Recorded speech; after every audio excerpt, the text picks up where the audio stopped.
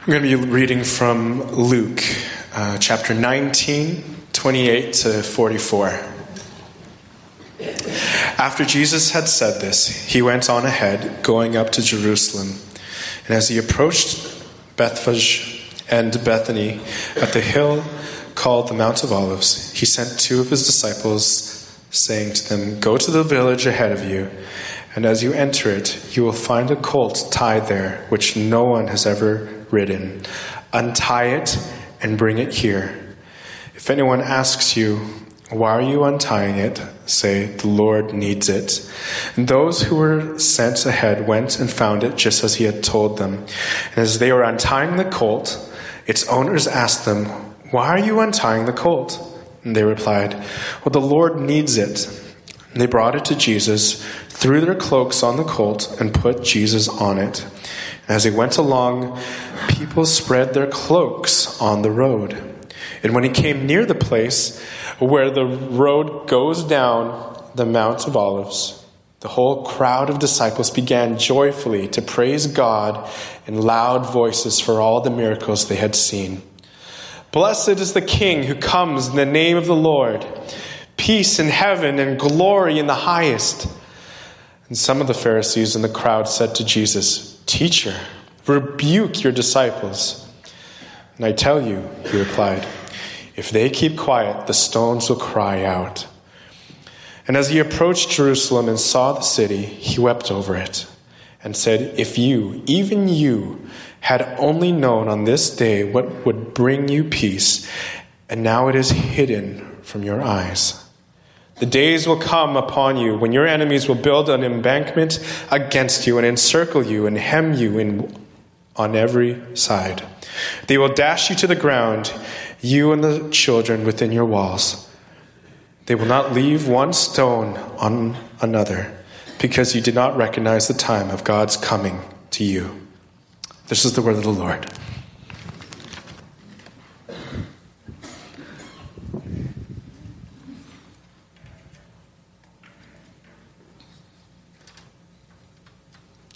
Good morning.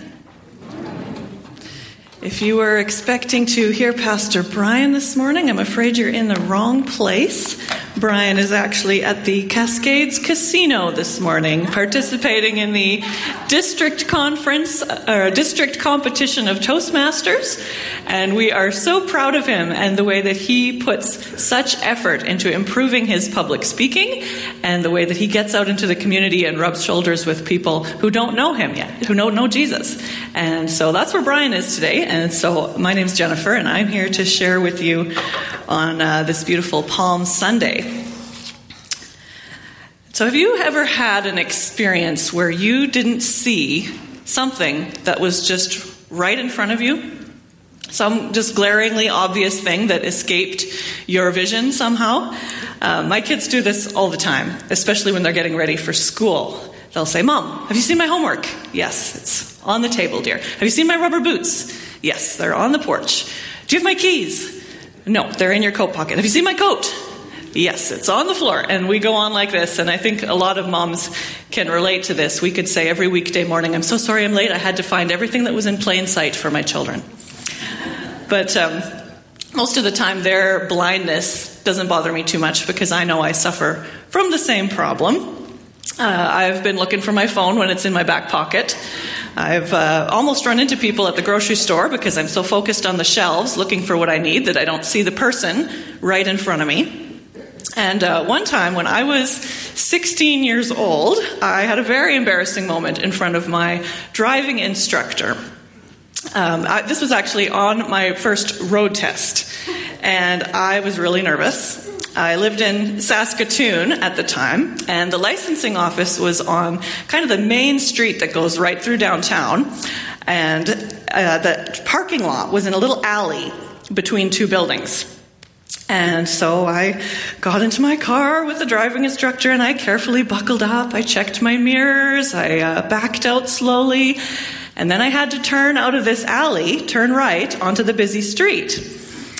But on that particular day, there was a semi-trailer parked immediately to my left, and I could not see what was coming. And there was a pretty steady stream of cars going past. So I'm creeping forward very cautiously, trying to kind of crane my neck and see around this semi-trailer and feeling like, I better do something. And so as soon as there was a long enough pause in the traffic, I just gunned it and went for it. And of course, hit the car that I couldn't have seen coming.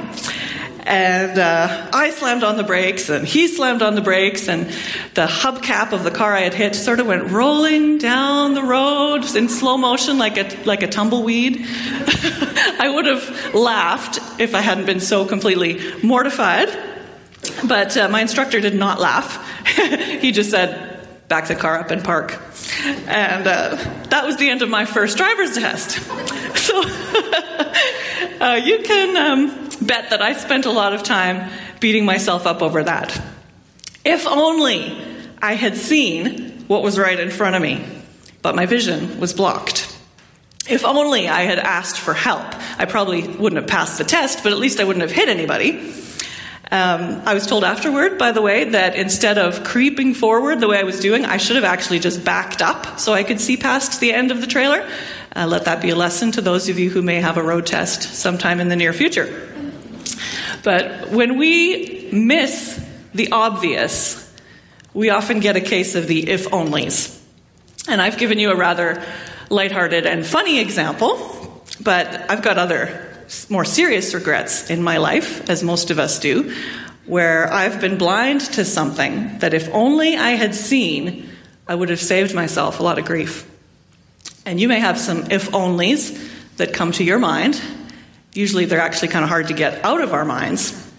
And we say things like, if only I had known then what I know now.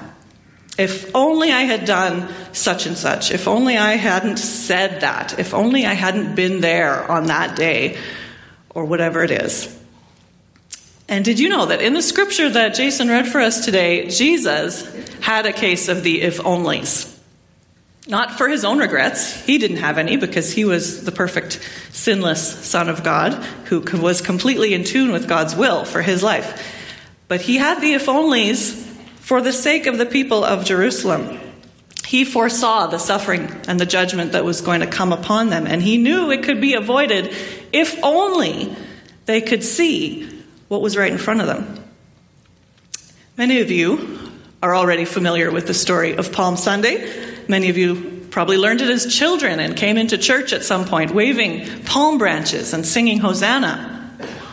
We didn't do that today because today I want us to look at the end of the story of Palm Sunday where Jesus is filled with grief.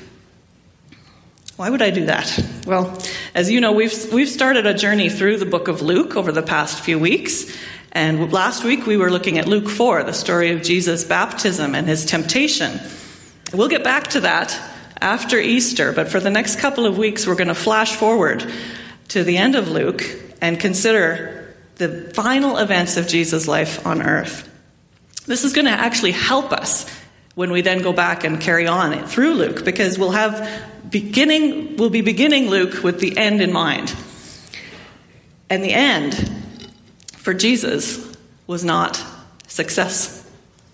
It was not vindication. It was not a mountaintop experience. It was the valley of the shadow of death. It was suffering. It was humiliation. And yes, we know that the resurrection came afterwards and made everything worth it. That's what we'll be celebrating next Sunday on Easter. But from an earthly perspective, on Palm Sunday, Jesus' ministry had failed. It was predestined to fail from the beginning. He would not succeed in helping the people of Israel to see who he really was while he lived on earth. And even his own disciples didn't really get it. They thought they did, but they were nearly as blind as everyone else about Jesus' true identity and purpose. And that's why they deserted him when things got tough. So let this sink in for a minute. Jesus did not succeed.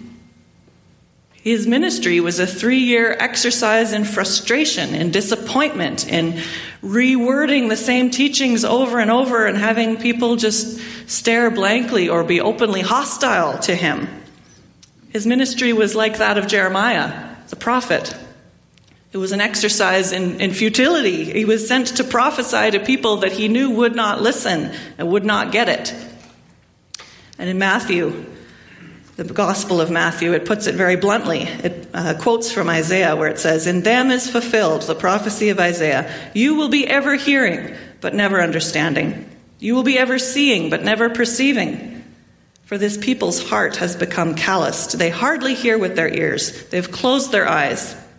Otherwise, they might see with their eyes, hear with their ears, and turn, and I would heal them."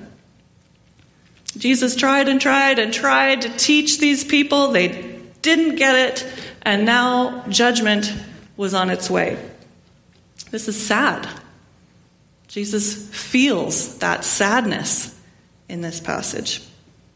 And even though we know, yes, resurrection is coming, that's going to change everything, it hasn't happened yet at this point in the story. Right now, on Palm Sunday, there's failure.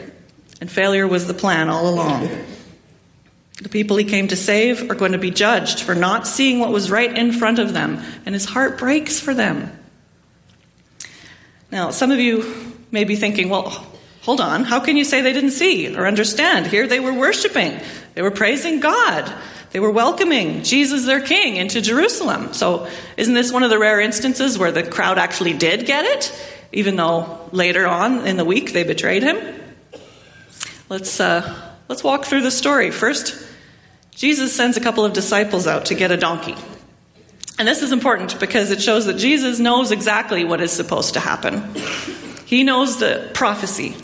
It tells us that this is how the Messiah would come into Jerusalem. In Zechariah, it says, "Rejoice greatly, daughter Zion. Shout, daughter Jerusalem. See, your king comes to you, righteous and victorious, lowly and riding on a donkey, on a colt, the foal of a donkey." But this is a really bizarre image, isn't it? Victorious warrior kings should come in riding on a great stallion, not on a brand new baby donkey. They should be flashing their wealth and all the spoils of war and be followed by their mighty warriors, not by this ragtag band of misfits and outcasts that Jesus had collected, people that were on the fringes of respectable society. So this ought to alert us that everything is not as it seems in this story. Everything gets turned upside down. A prophecy of a king bringing victory actually leads into Jesus' prophecy of judgment. The celebration turns into mourning. The success is shadowed by failure. And those who are praising Jesus are actually oblivious to who he really is. They were pretty excited to see him, no doubt. It says, verse 37, "The whole crowd of disciples began joyfully to praise God in loud voices for all the miracles they had seen. Blessed is the King who comes in the name of the Lord. Peace in heaven and glory in the highest." Those are nice words. Sounds good. Sounds biblical. Especially that last part. Peace in heaven and glory in the highest. Where have we heard that before? A few weeks ago, we were in Luke 2, when the angels come to the shepherds and they say, "Glory to God in highest heaven, and on earth peace to those on whom his favor rests." This is a solid, theologically sound expression of praise that the people are singing. And if it's good enough for the angels, it should be good enough for us, right? The words, the actions of this crowd, they're right on. And the Pharisees, who were there in the crowd, the super righteous Jewish elite, they hear this and they're appalled because they know what the crowd is saying, that this is the Messiah. This is the king in the line of David who's going to come and rule over Israel. And they look at Jesus, this kind of sad, discouraged guy on a donkey, and they think, this crowd doesn't know what they're talking about. They're blaspheming. They accuse the crowds, but Jesus defends them. He defends his disciples, and he gives approval to their praise when he says that if they didn't praise him, even the stones would cry out. So then what is the problem here? This all sounds good. The triumphant entry into Jerusalem was prophesied back in the Old Testament in Zechariah. It was brought to fulfillment. The people said everything they were supposed to say. They did everything they were supposed to do. The Pharisees have been put in their place. And this is a great celebration. But look at Jesus. In the midst of this great celebration, Jesus is crying. Not just crying, not just a little trickle down the cheek, but it says he's weeping. Great big heaving sobs. He was probably in need of some Kleenex at this point, if they had had that back then. Why? Why is he crying now? I'm sure that Peter and James and John, or whichever disciples were nearest to him at that point, were pretty baffled and a little bit embarrassed. Here they are coming in great pomp and ceremony, and Jesus is weeping. And then he says, if you, even you, had only known on this day what would bring you peace. If only. But now it's hidden from your eyes. The days will come when your enemies will build an embankment against you and encircle you and hem you in on every side. They will dash you to the ground, you and the children within your walls. They will not leave one stone on another because you did not recognize the time of God's coming to you. Now, it sure seemed like they recognized it. They thought they recognized it. They'd seen Jesus' miracles, and they assumed that that meant salvation for them. Salvation being a new king who would drive out the Romans and restore Israel's glory and autonomy as a nation. They were confident that they knew exactly who God was and what he was doing. But, in fact, they were missing the point completely. I find this so tragic, and actually, it's a really terrifying passage of Scripture to me. Who's to say that we, here in our church, are completely missing the point sometimes? If this story is indicative of human nature, then there's a strong possibility that sometimes we are. We may be saying and doing the right things that look good, that sound good, when we come together to worship. Our theology may be right. Our emotions may be pumped. But do we truly recognize who Jesus is and what he came to do for us? And do we understand his purposes in our lives and in the life of our church? Our expectations of God and who we think he should be can blind us to God when he's right in front of us. And they can make us turn on God when he doesn't meet them. The writer Anne Lamott has said, expectations are resentments under construction. The people in the crowd on Palm Sunday expected a king. They expected miracles. They expected triumphant victory over evil Roman oppression. And they were so focused on those things that they missed the point that Jesus actually came for something else. He came to die. He came to suffer. He came to fail. He came to bring them what they actually needed, not what they wanted. They wanted freedom from pain and suffering. We all do. But what they needed was forgiveness and peace with God. They couldn't see that. And so when they didn't get what they expected, they were all too happy to shout, "Crucify him," only a few days later.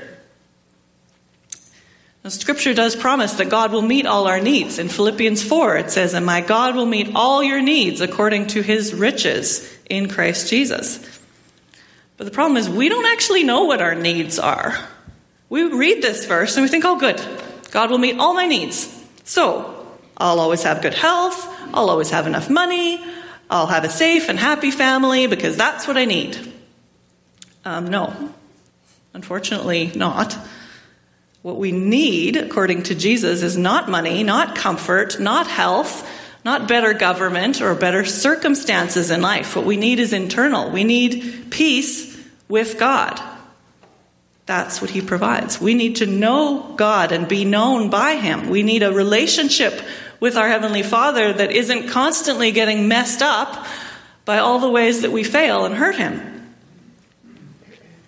So let me read you a short excerpt from an article that I read this week. It's in Christianity Today. You can look it up. It's by Jonathan Merritt, and it's called Palm Sunday and the Gift of Disillusionment. He writes, "Jesus is a king, but not the kind they wanted. He will serve rather than be served. He will die and not be killed. He enters unarmed, waging peace. This makes a larger point that God does not intend to meet our expectations. Instead, he meets our needs. This type of God makes me uncomfortable. I don't want vegetables when I'm craving candy. I want a God that satisfies my desires, whether or not those align with my needs. And so it is with all of us.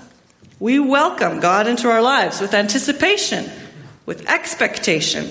We're laying down cloaks and we're waving palm branches with all we've got.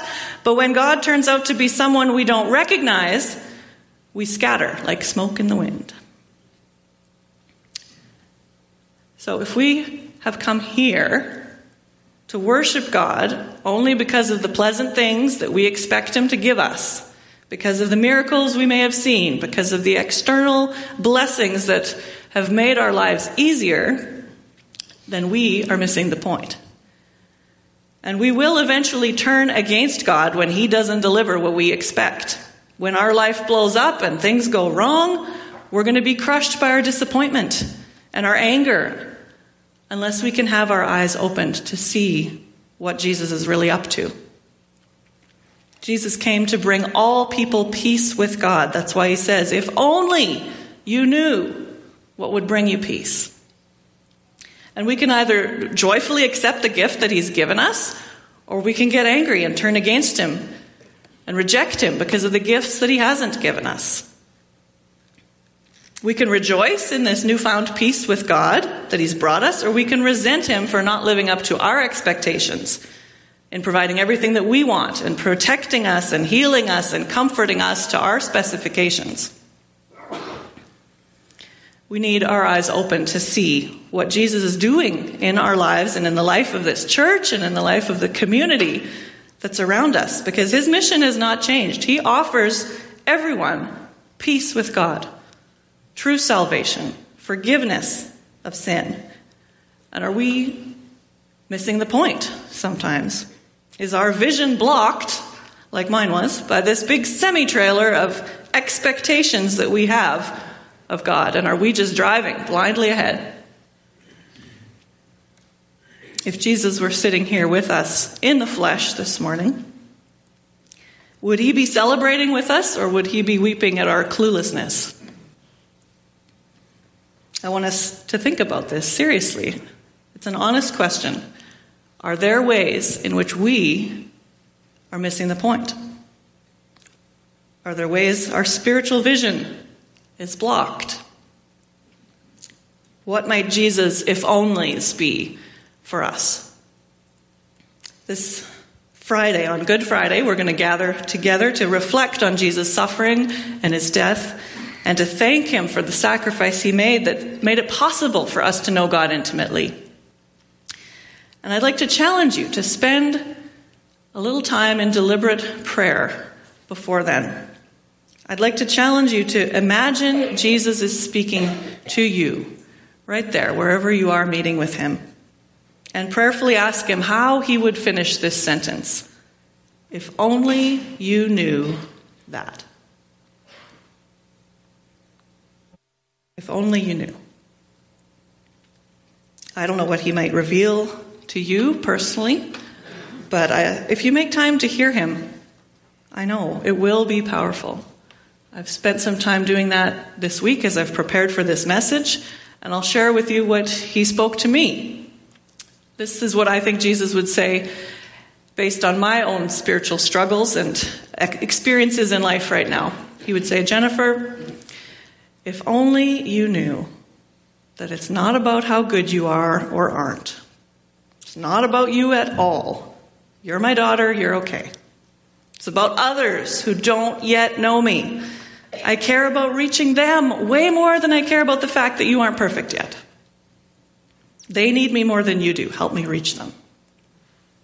That's what he's saying to me. And I need Jesus a lot. Listen, I need Jesus every single minute with every single breath. I need Jesus' help. I feel like an emotional basket case more often than not. Brian could tell you how many times I've been crying in his office. I think we've lost count. But you know what? Jesus says to me, actually, you're fine. Stop thinking about yourself so much. There's others who need me more, and that's who you need to focus on. And do you think maybe this might actually apply to our church family a little bit? I think it does. We all need that reminder. There are others who need Jesus more, that don't know anything about him. They don't know what they're missing. They can't see that forgiveness and a restored friendship with God is what they actually need, and that's the only thing that's going to bring them peace. They're chasing after all kinds of other things to bring them peace in life. But we worry about ourselves.